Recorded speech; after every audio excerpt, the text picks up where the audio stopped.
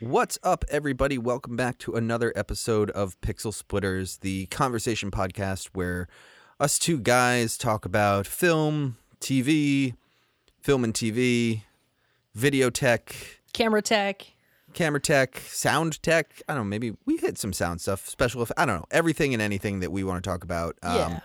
And I think, no spoilers, but we're going to push that a little bit today. A little bit. As always, I'm your host, along with my good man here. My name is Willis. And my name is Josh. And yeah, how you doing, Josh? I'm doing very hot because it's very hot again. But I'm Yes. doing well other than that. How are you doing? It's hot. Yeah. Yeah.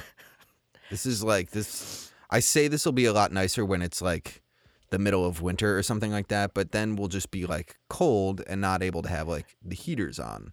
Yep, and we'll be shivering, and it'll actually probably be worse for you guys, like in terms of audio. But Yes. you know, Because we'll be cold and trying to get it done as fast as possible. exactly.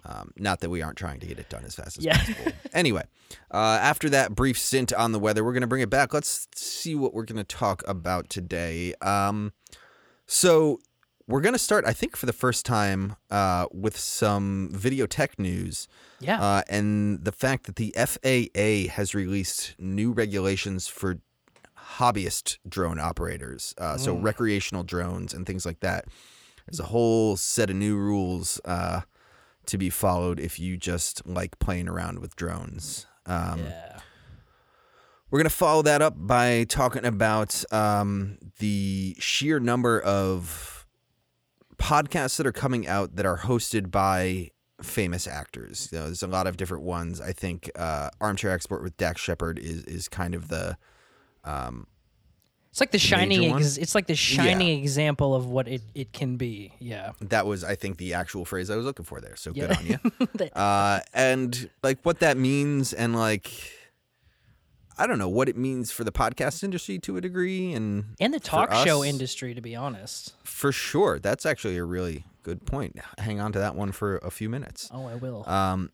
We're gonna push the limits of our podcast topics here, and we're gonna talk about photography for a little bit, and more specifically photography and compositing and post editing and things like that, and what that means, and if that's real photography, and the sort of argument between purists and post hogs, and all that kind of stuff. Yes. And then we're gonna wrap it up. The new trailer for Shang-Chi has dropped, and we're probably gonna MCU nerd out for a little bit on that, but it's Yes. always a lot of fun to do that. So Very we'll much save it for so. last, and you can nerd out with us. Yes, please do. So yeah, so that's what we got coming. Let's get into it. Yes.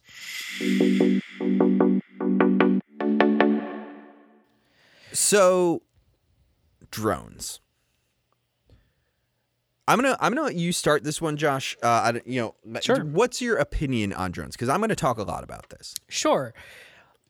Drones, especially for people like you and me, we do a lot of video work, and we're just into cinema in general. Drones have made the impossible become possible for a lot of people. You used to have to essentially rent a helicopter to get a lot of these shots that now any average person can just go out and spend a couple $100 and do. So I've been a huge fan of what's been happening over the past like 10 or so years with these drones, making them smaller, more affordable, easier to use. So I'm a big fan of what's been going on. For both in terms of like my professional use as well as personal use. It's just something that's really, really cool. But they have had, or not drones in general, but the FAA, which is the Federal Aviation Administration, they make all the rules for pilots, flights, all that type of stuff. They obviously have to keep the airways relatively safe for, airplanes and stuff like that.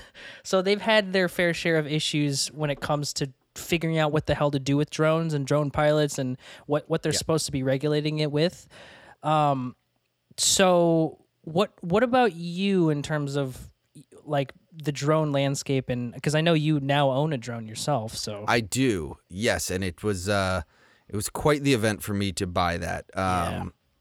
But so I have a very mixed history with drones. I was working for a company when they first started hitting like the industry, and there was like, oh look, you can like fly around, with DJI and like the original Phantoms and things like that, and the regulations for the past 10 years or so, have been chaos. You know what I mean? And they're starting to get to a clear point. Like there are very set rules for commercial drone work now and all that kind of stuff. But this past week, and this is the story we're sort of dealing with here, the FAA released this thing called trust regulations, which is basically a standardized set of rules for recreational drone pilots. So recreational meaning like you aren't doing anything kind of commercial, you're not selling this stuff, there's no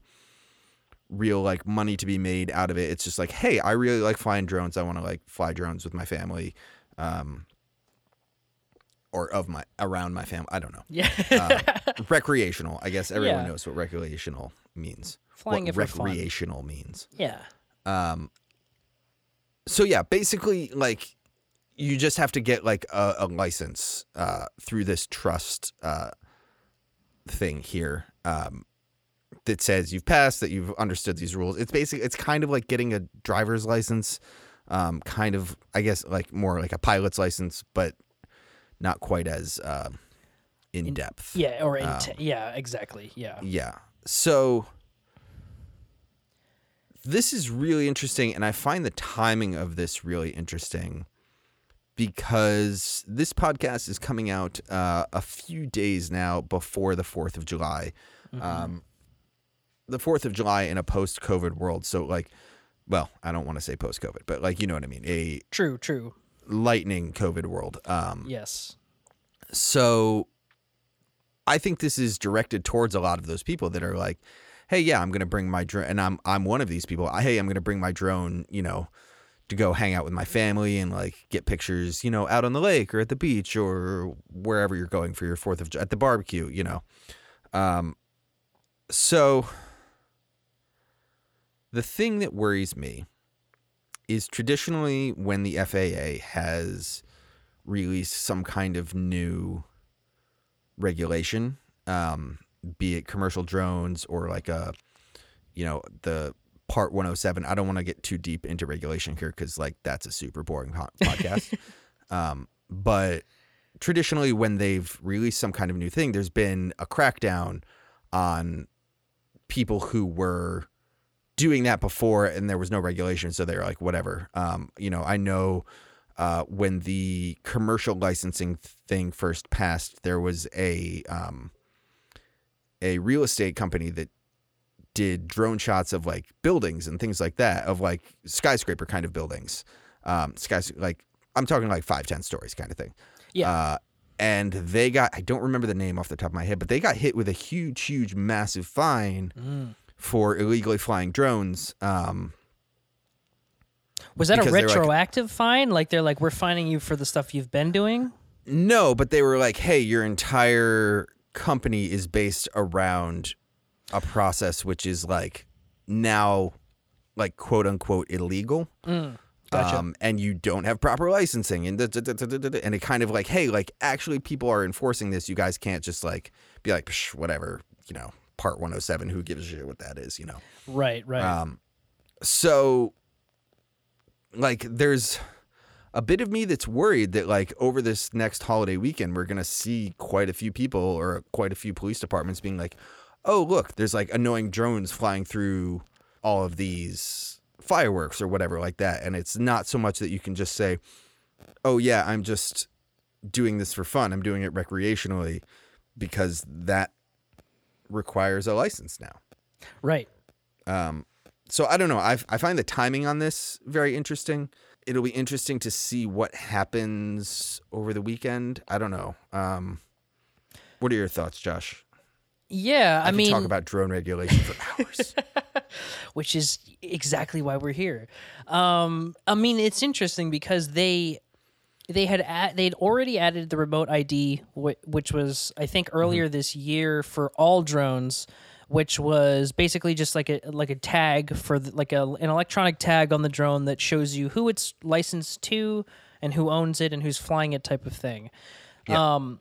Which I think is a good idea because this is unknown territory. People are obviously going to abuse whatever. I'm sure there's a ton of people who aren't going to, or they're going to be using it for work or just, fun stuff. But there's going to be people who use it for, not the right reasons. So I totally understand why these regulations have to be in place because people love to bend the rules and break the rules. And when there are no rules, people just do whatever they want to.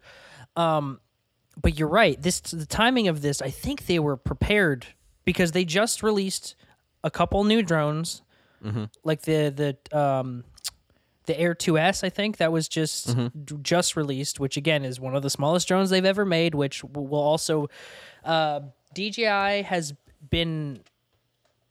I don't know if they've been having like a disagreement with the FAA, but every time the FAA creates a new regulation, DJI just makes a new drone that just isn't part of that.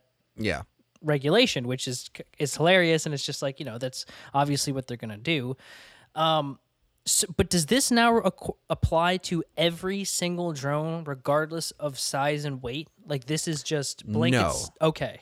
So this is the interesting thing is it applies to drones that are less than half a pound. No, I'm sorry, more than half a pound in weight. Okay. Which, like some of those smaller DJI drones, including mine, it doesn't really apply to. Right. You know what I mean? That being, it's like but that being said, I'm like, I don't want to like be out there shooting or something and get caught without it and then have to get into a whole altercation and be arguing like, no, it's only 149 grams. No, it's this much. But like get the scale, throw it on there. It's under the weight. Yeah. So I don't know. Like it's one of those things, especially when it comes to like aviation and things like that in this time where like they're going to be looking for people to make like an example out of. Totally. Like let's not bend the rules, guys. Yeah. So the other thing I want to say is like as a drone owner, and I say that as one that has one of the smaller ones, but I like went and started doing the tests to get like license and things like that, and it's super easy. Yeah. It's like, and I say that being a person who knew a lot of these regulations already because I had to deal with them in the past, but like it's things like how high can you fly? How what's the difference in airspace between here and there? Like, are you allowed to fly near airports? Like kind of stuff that like, and it goes through it and you pass. So like, it's not an overly complicated thing to pass. Right. I haven't finished it yet. I'll be interested to see how long it takes for them to be like, here's your license. They say 30 minutes. That's what I read. They're like, it should take about half an hour, like give or take. But... To do it or to like receive it afterwards? Oh, I actually, to actually get your, yeah. I'm not sure about that. To do the that whole I don't know. process, I mean, it might be instantaneous. Like, like it might be like print this up and keep it with you, which is what I'd bet now that I'm saying it out loud. But it's gotta be. But yeah, so I don't know. I think this is a regulation that's like needed because there is a lot of danger that can come from flying drones. Like, God, yeah. I can't fly a drone at my house because I live less than half a mile from an airport. So, like a tiny airport. I'm not next to LaGuardia or anything like that or Logan. But yeah, like I don't want to like be flying a drone in my backyard and have a small single prop plane go by a little low and cause suck it terrible. up. And, yeah. So it's worth, if you're going to be flying drones this weekend, it's worth taking a look at. I don't know. I guess this is just my PSA at this point, but yeah, and it's just interesting because it's funny because this is a real time, like usually there's not something that comes around that's completely like earth shattering for an entire like they've had to, every time DJI puts out a drone, they have to update the regulations. That doesn't happen all that often. Like, this is a completely different type of thing. New territory. Drones are its own category of thing. It's not just like, oh, it's a camera, you can do stuff with it, or it's just like a little flying, remote controlled plane. It's a completely different thing. So it's been interesting to see this happen in real time. Like, they've had to deal with all these, both the company of DJI and the FAA have had to both deal with this stuff in real time, and you watch them kind of go back and forth on it.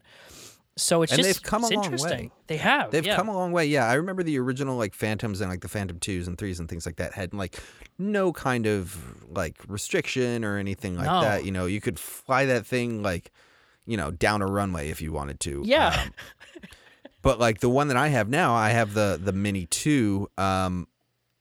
Like it has an app that's geosynced and it won't even let me take off in my backyard because it says, hey, you're in a restricted airspace. If you want to fly here, contact these places and get like a pass from the FAA and like enter it here and like all this kind of stuff. I'm like, I'm not going to do that to just like go up and down in my backyard. But like, sure. So, we will drop a link in the show notes of like, hey, here's where the regulation is. So if you are a drone owner that's going to be flying this weekend, like it's going to take you like 20, 30 minutes to run through the whole thing. Yeah. It should be worth it, if you want to fly your drone and not get arrested for it, yeah.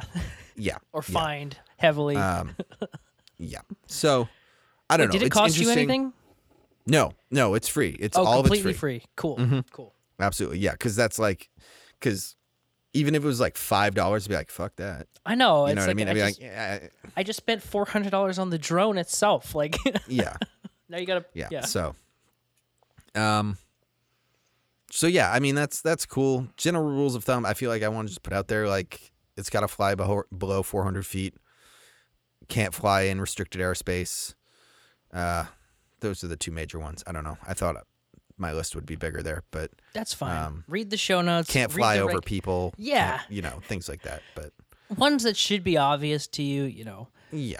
But Yeah, it's they're figuring this stuff out the same way that we are, like in real time. Everyone's just going through this because it's a changing land. Not so much in real time, but in government time. In government time, yes, about as real time as they can possibly get over there with the bureaucracy and whatnot. Yes. But it's a changing landscape of how things are, and we're only going to see more of this stuff as more interesting pieces of tech start coming out of the woodwork for commercial use. It's just inevitable. People have to learn how to, operate this stuff safely and in a way that is not opening yourself up to crazy amounts of liability. Yeah. So there you go. Absolutely. Yeah.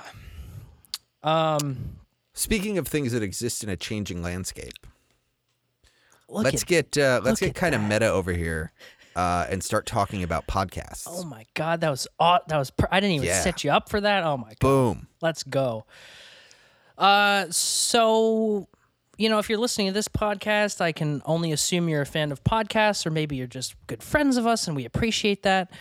But or my mother or your mother, it is what it is. Everyone has a podcast at this point, and actors, filmmakers, anyone in that industry are definitely no stranger to this type of thing. And so we've seen over the past 2 years, or actually kind of 3 years at this point, a lot of celebrities, actors, filmmakers starting to create their own, podcasting shows. Some of them have very specific topics in mind that they want to cover, but some of them are just straight up interviews or interview style talk shows. And for a long time, I was kind of annoyed by that fact. Mm-hmm. I don't know how you felt about it, because whenever I see I'm like, oh my God, someone else has a podcast. Oh my God, this is kind of getting exhausting. I don't know how you felt about that. I mean, if you want to talk about a market that's become wildly oversaturated in like a minute amount of time, it's the podcasting world. I mean, I don't know numbers, but like 5 years ago, like podcast, you're talking, 5. Okay. Yeah. 2016. Damn it. Yeah. Yeah. Like people were like, oh yeah, like podcasting, that's like starting to be like a thing, right? Like Joe Rogan has one and like. Yeah. And then we're like the major, and now it's like literally everyone. Yeah. Like literally everyone. I have a handful of different friends that have their own that like I listen to. Like it's, you know, like I'll put it this way. My my podcast app used to have like 5 or 6, and now I think I'm around like 25 or 30. And I'm like, I don't listen to all of them nearly as much as I want to, but Sure. It's just how it is now. But that's what happens when something gets oversaturated. Yeah. So let's talk specifically, like in terms of like actors having them. And I guess we don't have to contain this to actors specifically, but I feel like that's mostly what we're sort of talking about here. Yeah. How do you feel about them? Are there ones, I mean, I suppose we could specifically call out ones here. Are there ones you love, ones that you listen to religiously, ones you can't stand? Like, you know. Yeah. I mean, it's been interesting because it took me a long time to come around to the idea that everyone just has their own thing now, and that we can definitely call out some of the good ones. And yeah, let's just definitely talk about actors for this point, because they do something really interesting, which a lot of them are just doing kind of one-on-one sessions with other people, interview style, that you know, you've kind of seen before on talk shows or on specific interviews. But the one thing that I've really enjoyed is you get a level of comfortability and a level of like this personal feeling that you get with these interviews, because they're more or less friends talking to each other versus, you know, someone on the red carpet asking you questions about the movie you're in, or a talk show host asking you the same 10 questions, every like a press junket that's here's the same questions over and over again. Yeah. Exactly. Whereas these, I'm finding you're getting into the meat of a lot of these things that you're not going to hear on those talk shows, even ones like Howard Stern where they do get into stuff. These are, and let's just start by running through a couple of the good ones. So I think you mentioned at the top, Dax Shepard's Armchair Expert. That was the first one I had ever come across in this. I think that was one of the first. I think his kind of pioneered this format. Yeah. I think a lot of the major actor-based ones here are sort of offshoots of that format for sure. Right. But yeah, I mean, his Armchair Expert is kind of the gold standard for this kind of stuff. And like, I mean, Dax Shepard is an excellent interviewer, in his own right, and talks to a lot of non-friends talks to a lot of like actual experts in things, like things like, I don't have anything off the top of my head. Well, he talks to a lot of scientists and doctors, and he's had web developers on, historians, politicians. But he didn't start there. Like, he started with, his first one was Kristen Bell, and then Ashton Kutcher. Was his wife, yeah. And so all the people he was really familiar with right off the bat. Absolutely. I think Will Arnett was in there, like a bunch of ones who he was very close to. So it took him like a couple hundred episodes to get into the realm of like, okay, let me start getting these other people on here. Absolutely. Yeah. That kind of comfort with like a group of notable names is really the big selling point with a lot of these. Like, I listen to Armchair whenever I like drive somewhere that's far away, Yeah. If I'm like going up to New Hampshire or something for the weekend, I'll be like, oh yeah, I'm going to just pop on an Armchair because they're long to begin with, which length is another thing we can talk about here. But, yes. And it's going to be good. Yeah. And whenever I do, I end up like, I'm not just like, oh, let me play the most recent one. I look at all of them and then like scroll for one that I haven't listened to. That's somebody that I'm like, I recognize and I have an interest in. Mm-hmm. You know what I mean? And I think that's kind of the big thing is like, it's kind of catered to like your personal taste to a degree. Does that make sense? Absolutely. And the fact that now we have this oversaturation of podcasts means you get an interview with every person that you ever want to hear an interview with, and not just an interview, like a personal one-on-one conversation that you would never get otherwise. Yeah. So Smart List that I've shouted out before with Will Arnett, Jason Bateman, Sean Hayes. I found that like maybe a month ago or something. Same thing. Like it's a very different podcast than Dax Shepard's podcast. But in the same vein of, they get people like Ron Howard and people that they know really well, and it's Yeah. this conversation between people who are friends, and that's a very different conversation than you get when, like I said, you're on a talk show. You've Yeah. almost got a prepared statement of what you want to say, versus this is like, no, they're going through personal stories. Like, remember that time we did this, or remember that movie well, and you there's were on. there's two like things that you touched on there that I like. So like when you're working on like if you're going on the Tonight Show or Late Night or something like that, like there's a prepared script for that, but also it's like, it's broadcast TV. You can't go off book and like suddenly say, let me tell you about the fucking time I fucking beat this shit. I don't have a good like, Right, or thing I here. did coke But, with like, whoever. Like, yeah. Yeah, exactly. Or let me tell you how shitty of a person that, Yes. you can't do that kind of stuff because there's regulation, there's censors, there's et cetera, yeah. et cetera, et cetera, et cetera. So like there's I think a freedom to podcasts, which is why it's so popular. But also the other thing, like I was saying earlier, is like these can go on as long as they need to. Yeah. Like, nobody gives a shit if Armchair Expert goes 2 hours or 2.5 hours or 3 hours. Like, I'm sitting if for the you're pulled ride. into it, yeah, you're gonna stay, and you can pause it and pick it up later. You don't have to fit everything you want in the interview in 8-minute segments. That is a great point. Yeah. So like that's the kind of thing Yeah. that's like, and like I think we felt this. We tend to try and keep these around an hour. Often we fail, but there's kind of things that are like, well, maybe we shouldn't keep talking about this because we'll just get in a loop and things like that. And I'm sure these actual conversations on like these higher end podcasts, go on longer. I'm sure there's bits that are edited out and things like that. But like, Totally. who gives a shit if it goes longer? Absolutely. That's the nature of the format. Very much so. I mean, like, I listened to this podcast called The Nine Club, which is just about skateboarding. It's a pro skateboarder who interviews other pro skateboarders, and it's just like there's an episode on there that's 5 hours, and it's Yeah. one of the best episodes because it's with a legendary skateboarder that's just like, you would listen to him for 5 hours. So that I didn't even think about that fact that it's like on the radio, you're stuck. You either have to never tune out, or you Yeah. miss the interview. That's it. Yeah. Like, you don't have another option. Like, there's no like hit record and listen to it later. It's like, no, that's it. Whereas now it's like, record it onto a cassette. yeah, exactly. Yeah. But you're so right. Like, now it's like these super long form types of media are actually like ingestible. Like, you can actually get through that because you can obviously I didn't listen to 5 hours of a podcast in one go. That's just who has that much time. I mean, but also it's not unheard of. I know my wife listens to a lot of true crime podcasts, and she'll wake up on like a Sunday or something and put her headphones in and like True.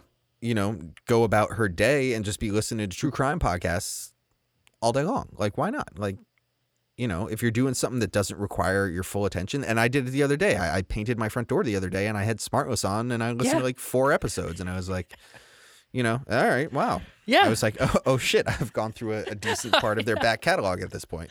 I know that's the thing that sucks. I will say the other thing I want to touch on with this is that like these podcasts that are just like starting out as actors talking to their friends are also carrying a heavy sense of legitimacy to them. Yeah. Smartless there interviewed Kamala Harris. Yeah. I think Dax Shepard there interviewed Bill Gates. Yeah. You know what I mean? Like there's nothing that's like, these podcasts aren't in a place where it's like, oh yeah, it's like not real news media, and they always go, these people always go on there with like something that they want to plug. It's the same mentality as when you go on like the Tonight Show or something like that. Like, yeah. So as we wrap it out here, let's like talk about your new movie. Right. Like let's do like one little like thing here. I listened to the Seth Rogen Smartless the other day, and at the end they're like, yeah, let's talk about whatever that pickle movie he just did. Yeah, American Pickle, and they probably American talked Pickle, about okay. his yearbook, his novel that he wrote too. Yeah. Yeah, so it's like there's still like a benefit for these people to go on this podcast, but that's not why. Yeah, but it's like it's still just there to chat. Yeah. Yeah. So I'm super on board with it. I will say not all of them are a hit. No. I guess I have one in particular that I listened to a few of, and I was like, but I guess I won't shade. On You our can't. I podcast, was but- gonna say that the one that didn't grab me 100% was Topher Grace's podcast. I don't know what Yeah. it was about it, but it just, for some reason, it just didn't grip me. Maybe I didn't give enough of a chance, but that Fair. was Okay. the one. The one I had was Rob Lowe's podcast.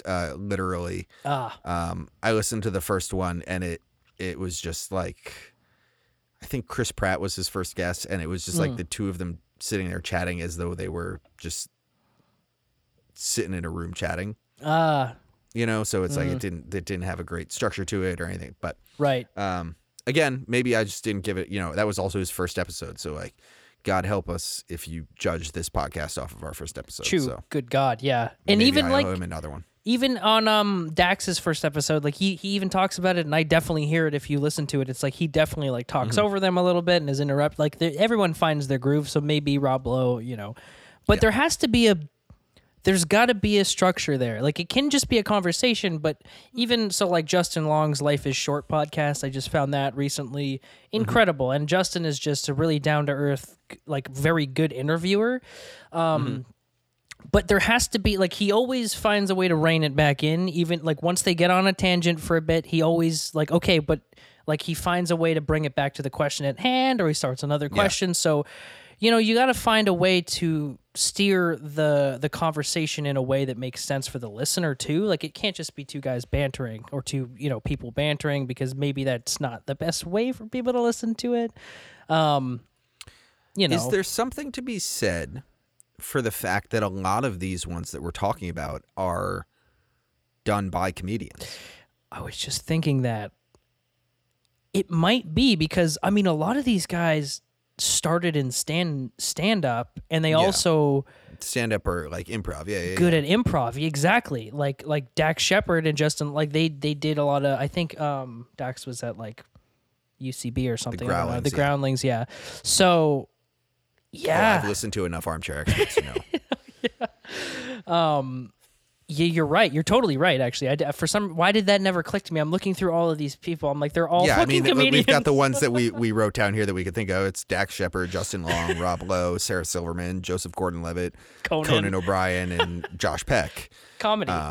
Yeah, which is not to say that like they don't have others. You know what I mean? We were talking before this. Legendary cinematographer Roger Deakins has one that is like super, super fascinating to listen to. Like he gets into some really intense like interviews with different filmmakers, but also like will then just be like, oh yeah, when I was shooting Skyfall, like blah, blah, blah, blah, you know. You're like, okay. But it's interesting as I think about it because like I've never like Roger Deakins' podcast. I really like it. I listen to one and that's all I'm going to do for the day. Yeah. You know what I mean? I'm like, it's not like a bingeable podcast, which is a weird concept. Yes. Whereas like Smartless or Armchair or any of the other ones out there, Conan O'Brien Needs a Friend, like those are bingeable. Absolutely. I don't know. It's interesting. I think we're headed towards a tipping point on podcasts for sure. Yeah. But like, I mean, people make such a fuss out about it, but like it's radio. It's just like it is. It's NPR's moment in the sun. Yeah. But I listen without to a lot of NPR podcasts too. Oh yeah? Okay. It's because I'm well, a huge I was dork. into like the Tiny Desk stuff and some of the other stuff. But the one thing that there's no censorship. Like there's no off limits. There's no like it's we're in kind of like the Wild West of stuff, and I'm sure at some point like things will go back to, you know, Spotify is like, okay, we well, need and it's true. Yeah, when you get into like the NPR ones or like Vox ones or things like that, like they do tend to structure them a little bit more because like there's brand awareness behind it. Yeah. You know, but yeah, like there's no MPAA behind it or no like, you know, standards behind it. So Right. It's a very that's why I can say fuck shit, you know, all over our podcast. Exactly. It's in a very similar spot that like some streaming stuff is now, where it's like, okay, streamers have no real regulation, or censorship, so you can kind of put whatever you want on Netflix, and it's the same. It's an exciting time for content, because we've gotten over that hump of like everything is ran through this filter. And now we've got these individual entities that kind of do their own thing, and obviously at some point that'll go away. But I'm into everything that's going on right now because we get more, and we get like unhinged. We're just like, okay, just Conan, let him do his podcast and let him kind of say whatever the fuck he wants with his guest, and it's just it's authentic, and I appreciate that stuff. I really do. It's your turn for a transition. Speaking of whether or not something is authentic or not, let's talk about photography and the debate in the photography community when it comes to editing a photo and when that becomes a completely different like art form or medium. Mm-hmm. I hate this argument so much because I'm like, photography is... Amen. Yeah, it's like photography is photography. So here's where we're standing. There's some photographers out there that will basically say, if you don't shoot everything in JPEG and don't do any color, don't do any editing, that's the only pure form of photography. And there's people who will go even further that say, if you don't shoot on like film, that's like nothing you're doing is pure photography. Yeah.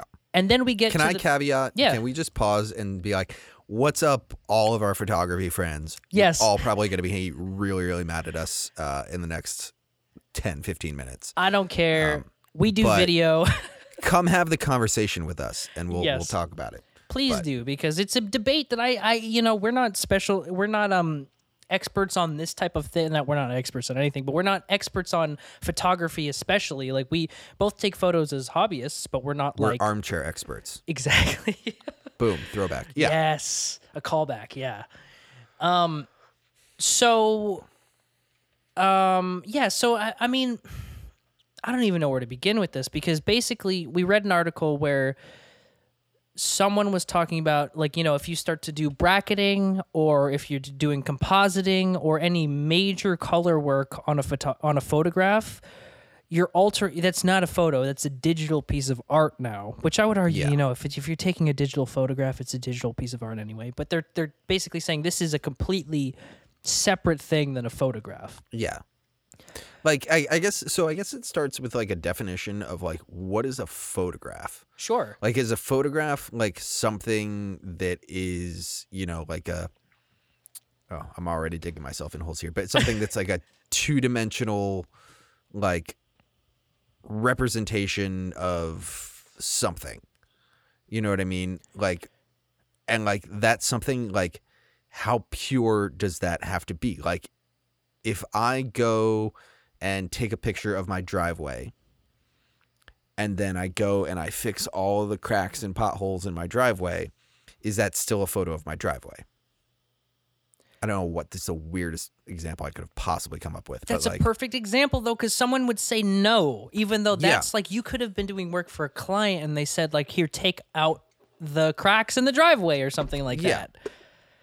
You know? Well, okay, so like, let's take it now that we're bringing a house situation into it. Let's take it a step further of like, if I had like, a cracked window on my front door and I was going to sell my house, and like, I was like, I'm going to erase that little crack, so it's more appealing to a potential buyer. Like, is that still like an accurate representation? Is that ethical? Like, is that, which, like, I feel like I want to talk about the ethics of it, but like, we should hit pause because that's going to lead us like down like a whole like rabbit hole that Sure. I want to come back to in a minute, but like, we'll circle back. Yeah. So like, that's the big argument, right? Like, so there's like the purists versus the like futurists, technologists, I guess. Sure. That are like, freezing a moment in time is a photograph. Yes. Or a photograph is whatever you have in that square or circle or sure rectangle, whatever. Right. And when I think about it, it's like, at what point does it matter? Like, if we're talking like, okay, if you create an entirely digital image from scratch, like you've composited something from Blender or whatever, and you know, you made something that's not, you never took a frame.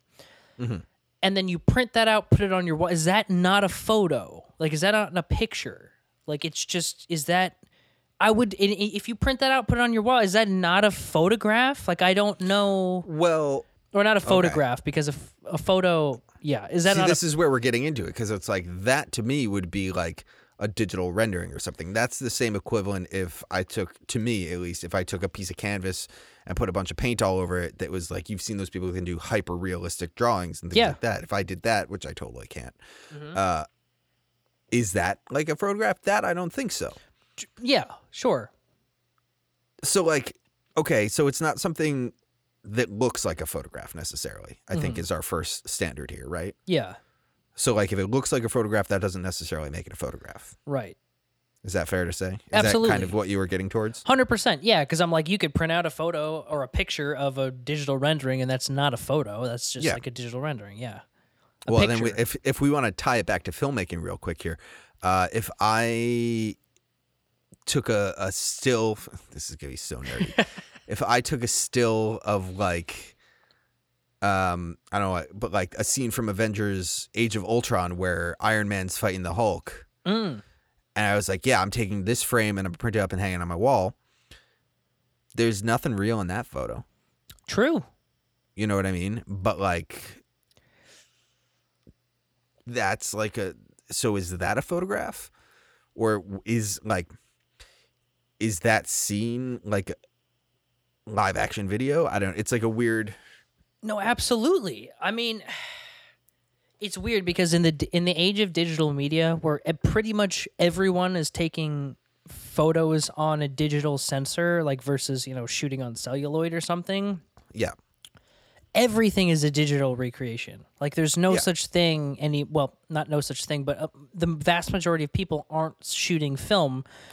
And I will say, hey, people out there that shoot film, develop it in their basements, print it on their enlarger, and then hang it on a wall, we're not talking about you. No. Because even if most people, even if they're shooting film these days, are getting a digital scan. Yes. So it's like or getting a digital scan and then getting that printed. Like there's always a level of like digital involved for it. So I wanted to qualifier. 100%. And those are not the people definitely not the people we're talking about, because that's because there's no arguing with those people. But that's also a pure photograph. Like there's no pure form of photograph, and I would never argue with someone about something like that. But like, why does there need to be, basically my whole thing is, why does there need to be this disassociation between the two? You know when something's a digital recreation or something's been you just know it when you look at it. Like if you, maybe not everybody, but like if I see a photo of a perfectly exposed like sunset with also a perfectly exposed cityscape underneath it. Yes. In my mind, I'm like, that's impossible to do in one photograph. It's just not possible to do because of the light sources and the way it works. So it's obviously bracketing or they've composited somewhere. Yeah, or it's like an HDR or something like there's like a whole level of manipulation on that. So like that's where we start getting into like, so where is the line of like, is this real or not? And like, I think it's going to be different for every person. Totally. You know what I mean? Because like, like you or I have the eyes to be like, well, that's not possible. Mm-hmm. You know, but many people wouldn't have that eye. You know what I mean? And that's and this is sort of, we can get back into the ethical questions of it, is like, you know, if you're compositing 4 different sunsets on top of each, you know, sunset, clouds, shore, cityscape, etc. I think you and I have 2 different example photos in our heads, but yes. You know, if you have that, like that's one thing, but like what happens when, you know, you're a photojournalist that's compositing something into like or like bracketing to get a better exposure into something and not necessarily correctly representing what you're seeing. You know what I mean? like I think of, like riots or things like that. If you're like, in something that's like historically, and there are like photojournalists do have like ethic rules built around this of like, you have to, if you do some kind of edit to a photo, you have to also submit the originals so for verification, et cetera, et cetera, et cetera. 100%. But like, where is that line for different kinds of photography becomes the question. You know what I mean? Like, it's like, yeah, if you're one of those guys that loves to super turn up the saturation on all of their things, cool. If you're one of those people that likes to turn up their exposure so that you can see things in shadows and then do touch-ups so it's like cleaner and things like that, I guess I get that. If you're one of those people that likes to Photoshop entire people into a scene to like give it like a subject matter or something like that, that becomes like there's endless layers of where this lands, and it's tough to pinpoint down. It is, and I think part of it's like intention is a huge thing. So it's like if you are intending to trick people and be like if you're an advertising agency, or actually here's a good example. Models and celebrities photoshopping their photos. There you go. That's a great example. To make it look like they're looking a different way than they actually are. The intention on that is so that people really think that they look like that. Yeah. Which in my eyes obviously is disingenuous, and it shouldn't be a thing, or it shouldn't not be a thing, but it's just people should know what you're doing. Yeah. But then when it comes to something like someone who just does really amazing, like they capture the nebulas really well and they composite those in other photos, but they're very clear about like, or this colorize is not, them. Yeah. or colorize them. Yeah. 100%. But they're very clear about saying, this is the way I do it. Obviously you can't capture the freaking Milky Way over New York City. That's just not possible. Yeah. So here, this is the way it is. And people understand that. I had a point, but now I'm like, I don't know if that point still stands. I think the intention definitely matters, but it's also at a certain point, why are we caring as much? Like, should we be caring as much what counts as a photograph versus like, this is just, it's all art in the end. This is art. So where I kind of think we're landing is like a photograph is not like a static thing, or what constitutes a photograph is not a static thing. You can't claim that all photos are made equal because that's just simply not true. There's situations around like every different thing. Like, like what you're saying, like a model photo is a very different situation than an astro photo. You know what I mean? And like a model photo, I think, has more responsibility than an astro photo. Like if I find out like, oh, this photo of the moon had 15 frames composited on it because it kept freaking moving across the sky, I'm going to be like, okay, like I don't care about that. But like if I'm like, oh yeah, like this model, like, they completely reshaped her arms so that it brought in unrealistic beauty standard, like that's not okay. Right. You know what I mean? Like that's a whole different ethical dilemma. So it's like, I think where we're landing on this is, and feel free to disagree, but like a photo is not static, and like you can't say this should just be like, here's a set of rules for all photographs. Is that fair to say? 100%, which people love to try and do. They're like, here we go, this is what a photo is. And obviously you can say, like, if you look up the definition of a photograph, it's probably like something taken with a film camera on, celluloid. Like that's probably the official definition. But again, things change, times change, and it's not the same. Like very few people professionally are shooting on film now because it's too expensive. So it's like you got to update those, terms and ideals to a modern, like a 2021 time or a mindset. And 100%, I think it's an ever changing type of thing. Let's say this: photograph is a piece of media that was captured through a camera.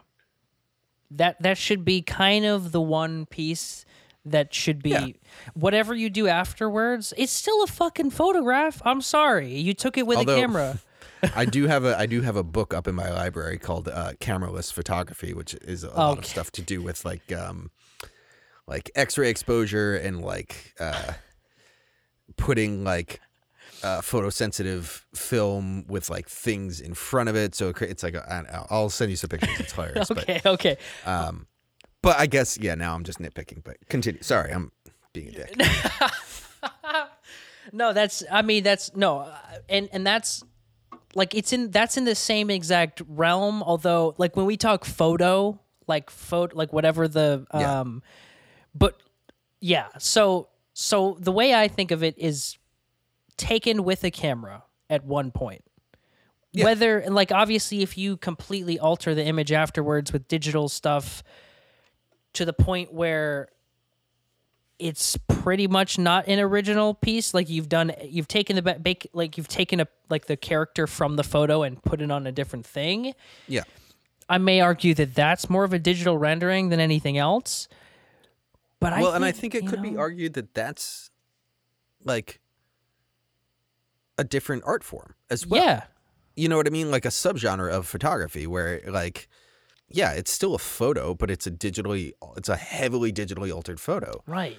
You know what I mean? And I think like there's nothing wrong with that. No. And there's like so many of the amazing things that I see in photography these days would be impossible on just film. I'm sorry, film nerds out there. It's true. Like there's a ton of stuff that just like wouldn't be possible with regular photography. And we both have shot and shoot film, so it's not like we don't know what we're talking about. Like, yes. Yes. So, yeah, like there's a lot to be said for it. I think I take issue with the purists that are like, that's not real photography because who's to say, right?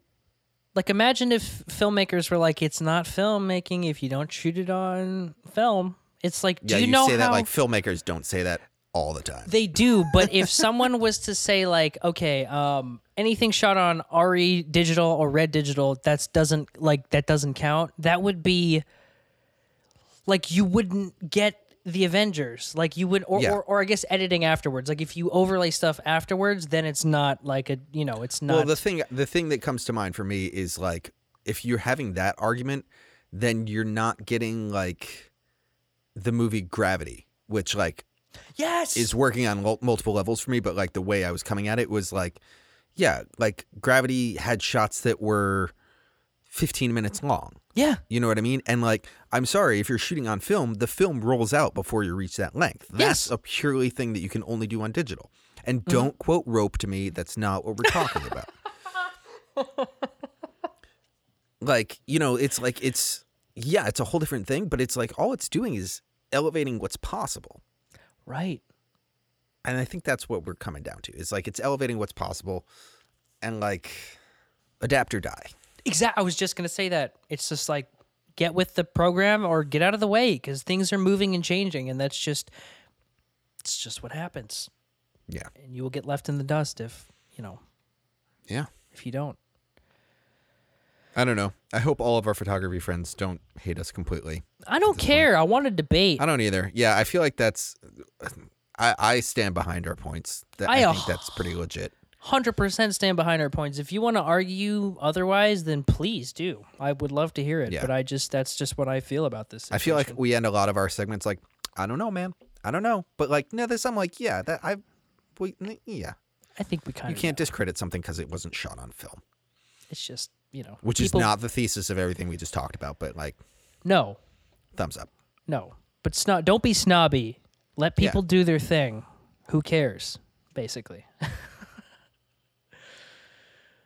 Yeah. Sorry, I was like trying to think of transitions, and literally the first thing that came to my head was like, so speaking of who cares, basically, and I was like, no, that one doesn't work. It doesn't really, but like because a lot of people care, and I'm one of them. Me too.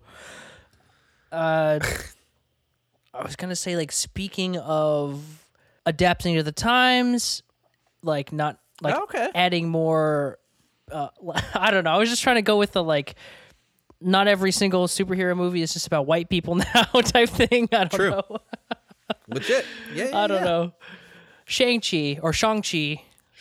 Trailer number 2, which, my God, if you haven't seen this trailer, please watch it because it is a huge step up from the first one, which already had our excitements up. From the first one, yeah. Yeah.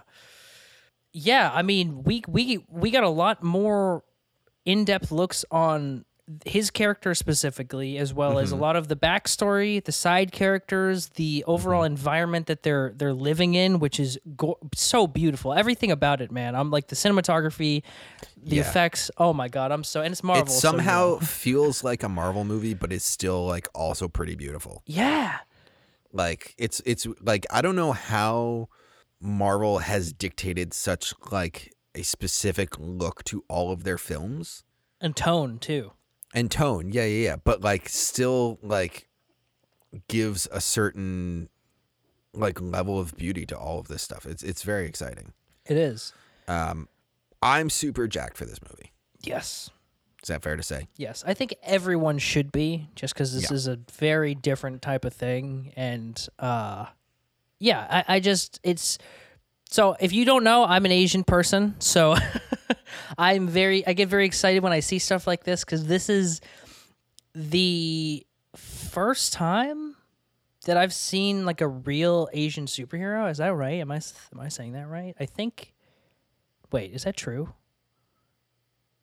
I want to Mainstream, not like he was in like a show. I think that's true. And like to legitimate, say. like this is like a superhero thing. I'm not like Yeah, like leading role has his own movie type thing. Yeah. So already I was on board. It was just like it's got an Asian director, a full Asian cast. I'm sure like he surrounded himself with like a ton of people who share a lot of the same culture and ideals. So they getting this stuff right. And I think that happened on Black Panther too, where you see this culture come out, where you don't get that in Captain America and Iron Man. Like you see culture built into these movies. I'm like, and that's why like Chloe Zhao doing the Eternals, I can't wait to see what she does with that, because they're bringing this very like it's just a different mindset to these things. Like I think it was very much like not the same thing over and over again, but they had their deal and they weren't straying away from it because, I get it. It makes sense. But we're getting a lot of these different perspectives now that I'm so into, and I'm glad that people are into it too. Like people love Black Panther, people love Chloe Zhao. People are hyped for this. I'm so excited for it. yeah. But yeah, man, it's just it's cool to see. But more specifically about this trailer, I mean, I don't know what do you there's so much to talk about. I don't even know where to start. There's so much to talk about it, and like we can go down the rabbit hole of like, oh man, like here's the all of the different like tie-ins to the MCU, like what's going to happen in this movie, like oh my god, Yeah. But like that could be a whole nother podcast, and hey, there are dozens upon dozens of podcasts that I'm sure are going directly into that. Of course. Things I'm excited for. One, the thing I noticed, I feel like the dad character there, is different ages throughout the whole trailer. Yeah. And like part of me is like, I don't know if that's gonna be like chronological. Like I feel like we might actually, you know what I mean, like jump around a little bit in here. Like I feel like there's a lot of magic floating around in this, which would be on par with like what we're talking about in the MCU right now with like Doctor Strange and WandaVision and Loki and all that kind of stuff. Totally. Dragons. Hell yes. Fuck yeah. Underwater dragons. Underwater dragons. Doesn't appear to be Fing Fang Foom. Yep. But if we get a dragon in there, I don't know. I don't know why, but that's been one character that I've been like, oh man, is there some way that like one day they can fit him in there?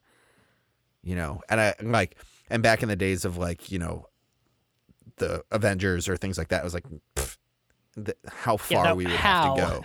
But now. And yet, yeah. And then of course the thing we have to talk about is Abomination. Mm-hmm. About like confirmed Abomination. It's like in the subtitles of the trailer. Yes, 100% confirmed. Like Abomination, Roar, yeah. Abomination, for those casual MCU viewers, was the main villain in the Incredible Hulk, the Edward Norton entry into the MCU, which is technically part of the MCU, like Mark Ruffalo's character references it in the Avengers, like, and he's kind of just been out there for, like, in the universe, like 12 years. Very long time. Like that was Yeah, one of just that was like- was that pre Iron Man or it was just That was post Iron just Man? after Iron Man. Yeah. It was like Iron Man was the first one, and then Incredible Hulk was the second movie. Oh my god, 2008. Oh my god, Yeah. so long ago. So like that's pretty cool. That's really cool. Like Yeah. Marvel has a lot of villains that are just kind of like floating out there, like where'd these dudes go? We got a little bit of redemption of that when Red Skull showed up in Infinity War. I know. Spoilers.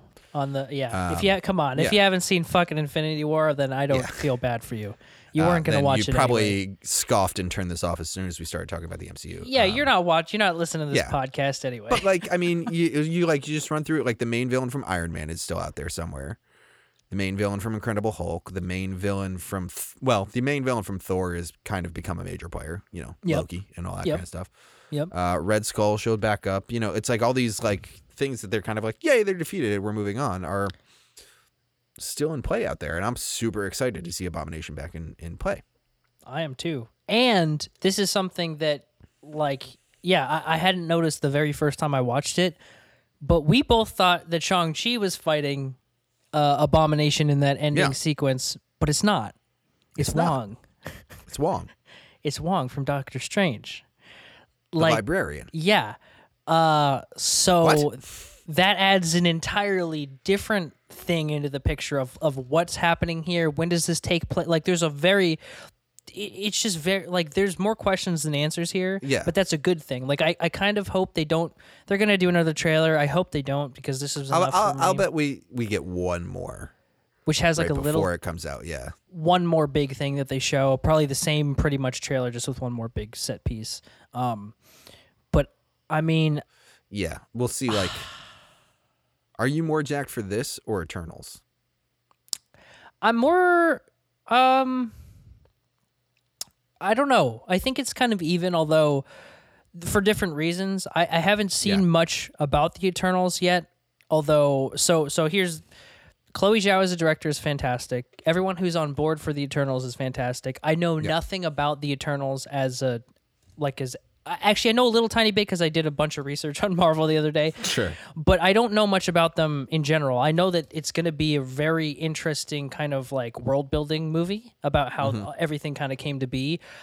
I'm more excited for Shang-Chi, I think I'd have to say, just because seems like a direct continuation of something.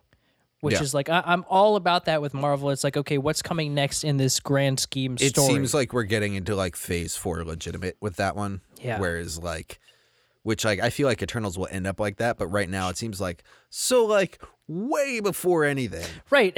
Way back in time. There was this, Yeah. Which yeah. It Loki's was like when dealing with Captain that Marvel too. was in like the 90s, and I was like, okay, so cool to see him interacting with Coulson and Nick Fury, but Let's get it into the modern world. Yeah. Let's get in, because right at that point, like, we were in the Avengers Infinity War Endgame type of thing. We're like, okay, we're ramping up now. Let's see what has to happen here. Yeah. Whereas this is kind of like the beginning of phase 4. So Yeah. I don't know. What about you? Are you more excited for Shang-Chi or Shang-Chi or?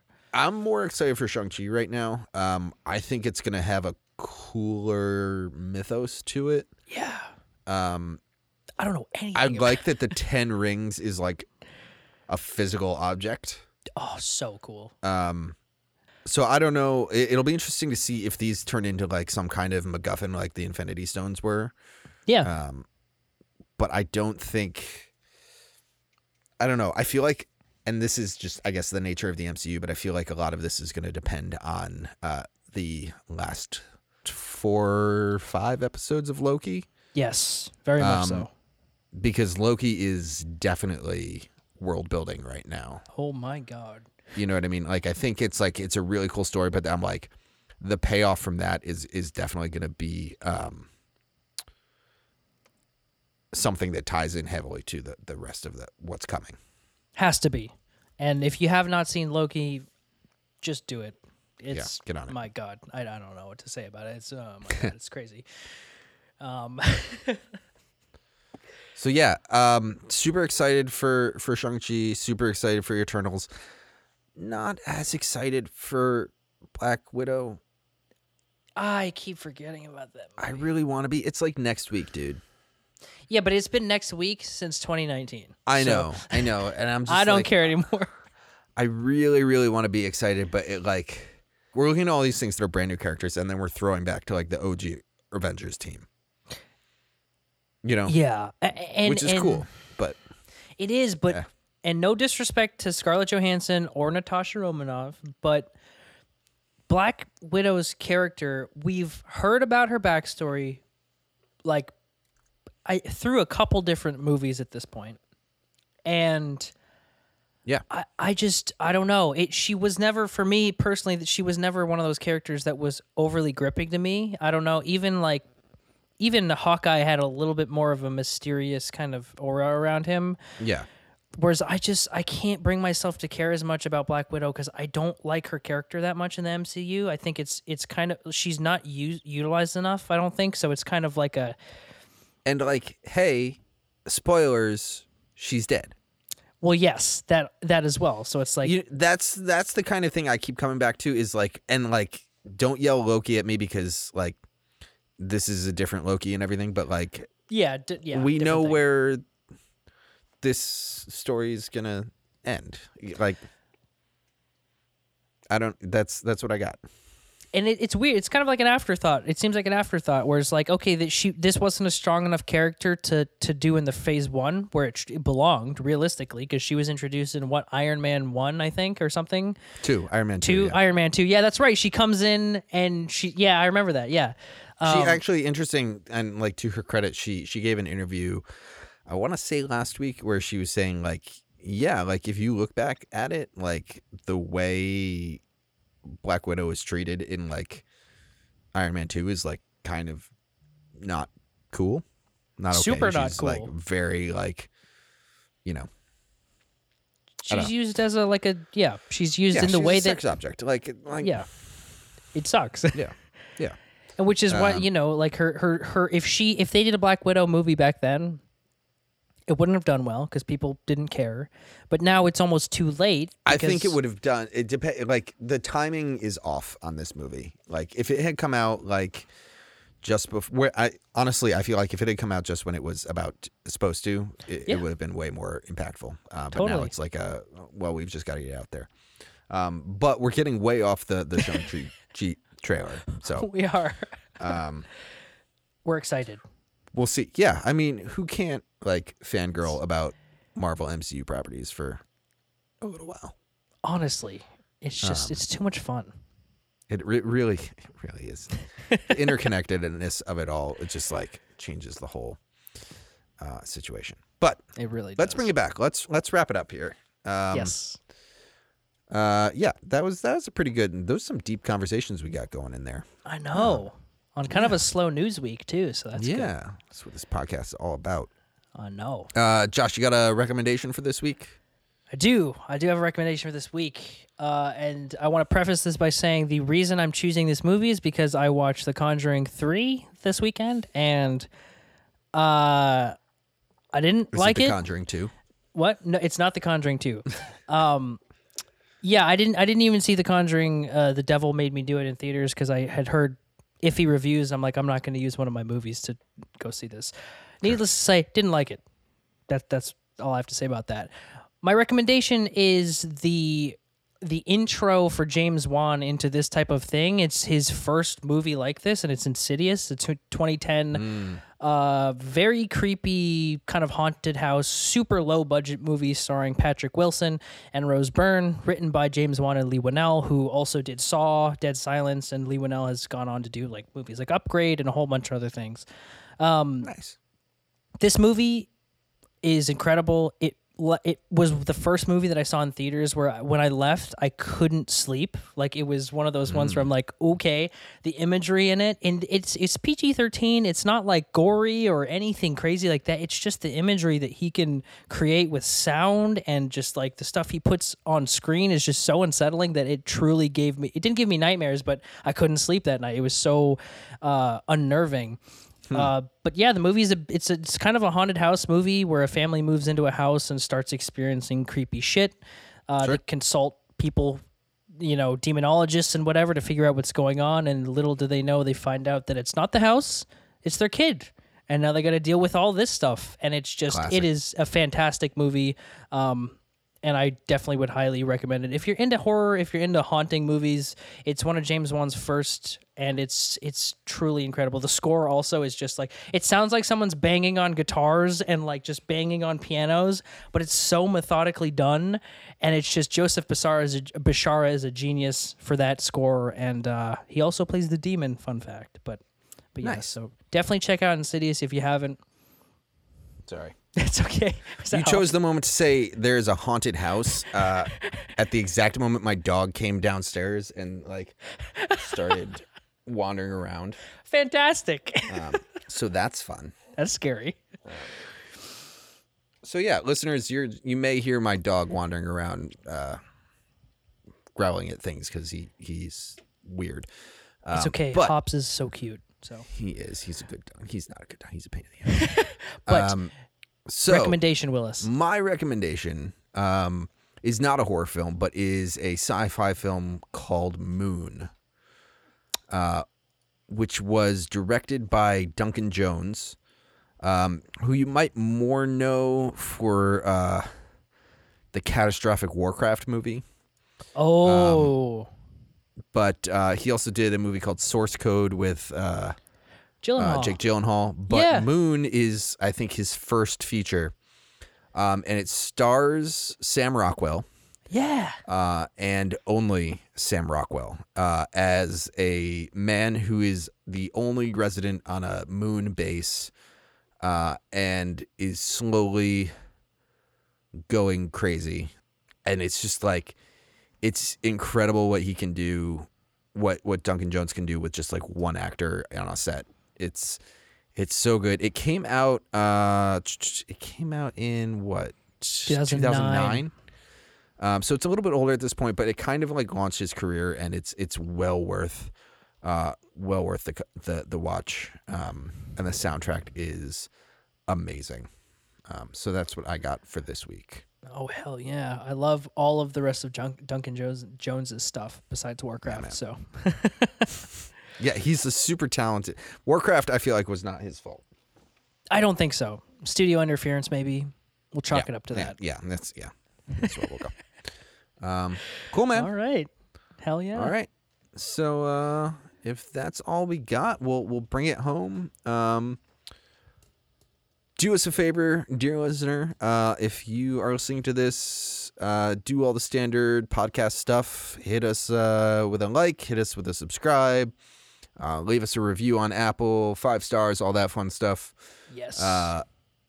You can find the podcast on social media, on Instagram at Pixel Splitters and on Twitter at Pixel Split Pod, which I definitely know that handle now. Yep. Tweet at us for anything and everything. We love getting tweets, or we theoretically love getting tweets. Hey man, be cool. Come on now. I could definitely see being super excited about getting a tweet. Just, putting that out there. No pressure. Josh, if people don't want to tweet at Pixel Split Pod, they want to tweet at you, where can people find you online?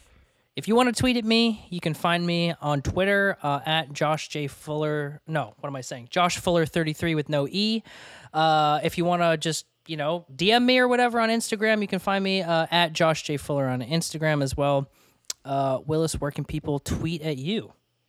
You can tweet at me at Willis Film, or you can gram at me at Willis. It's both at Willis Film. Yeah. And that, I don't think, will bring us home. Yeah. Yeah. Thanks for listening, everybody. Fly safe with your drones. Yes. Don't get arrested. Nope. Watch the Shang-Chi trailer, please. Yes.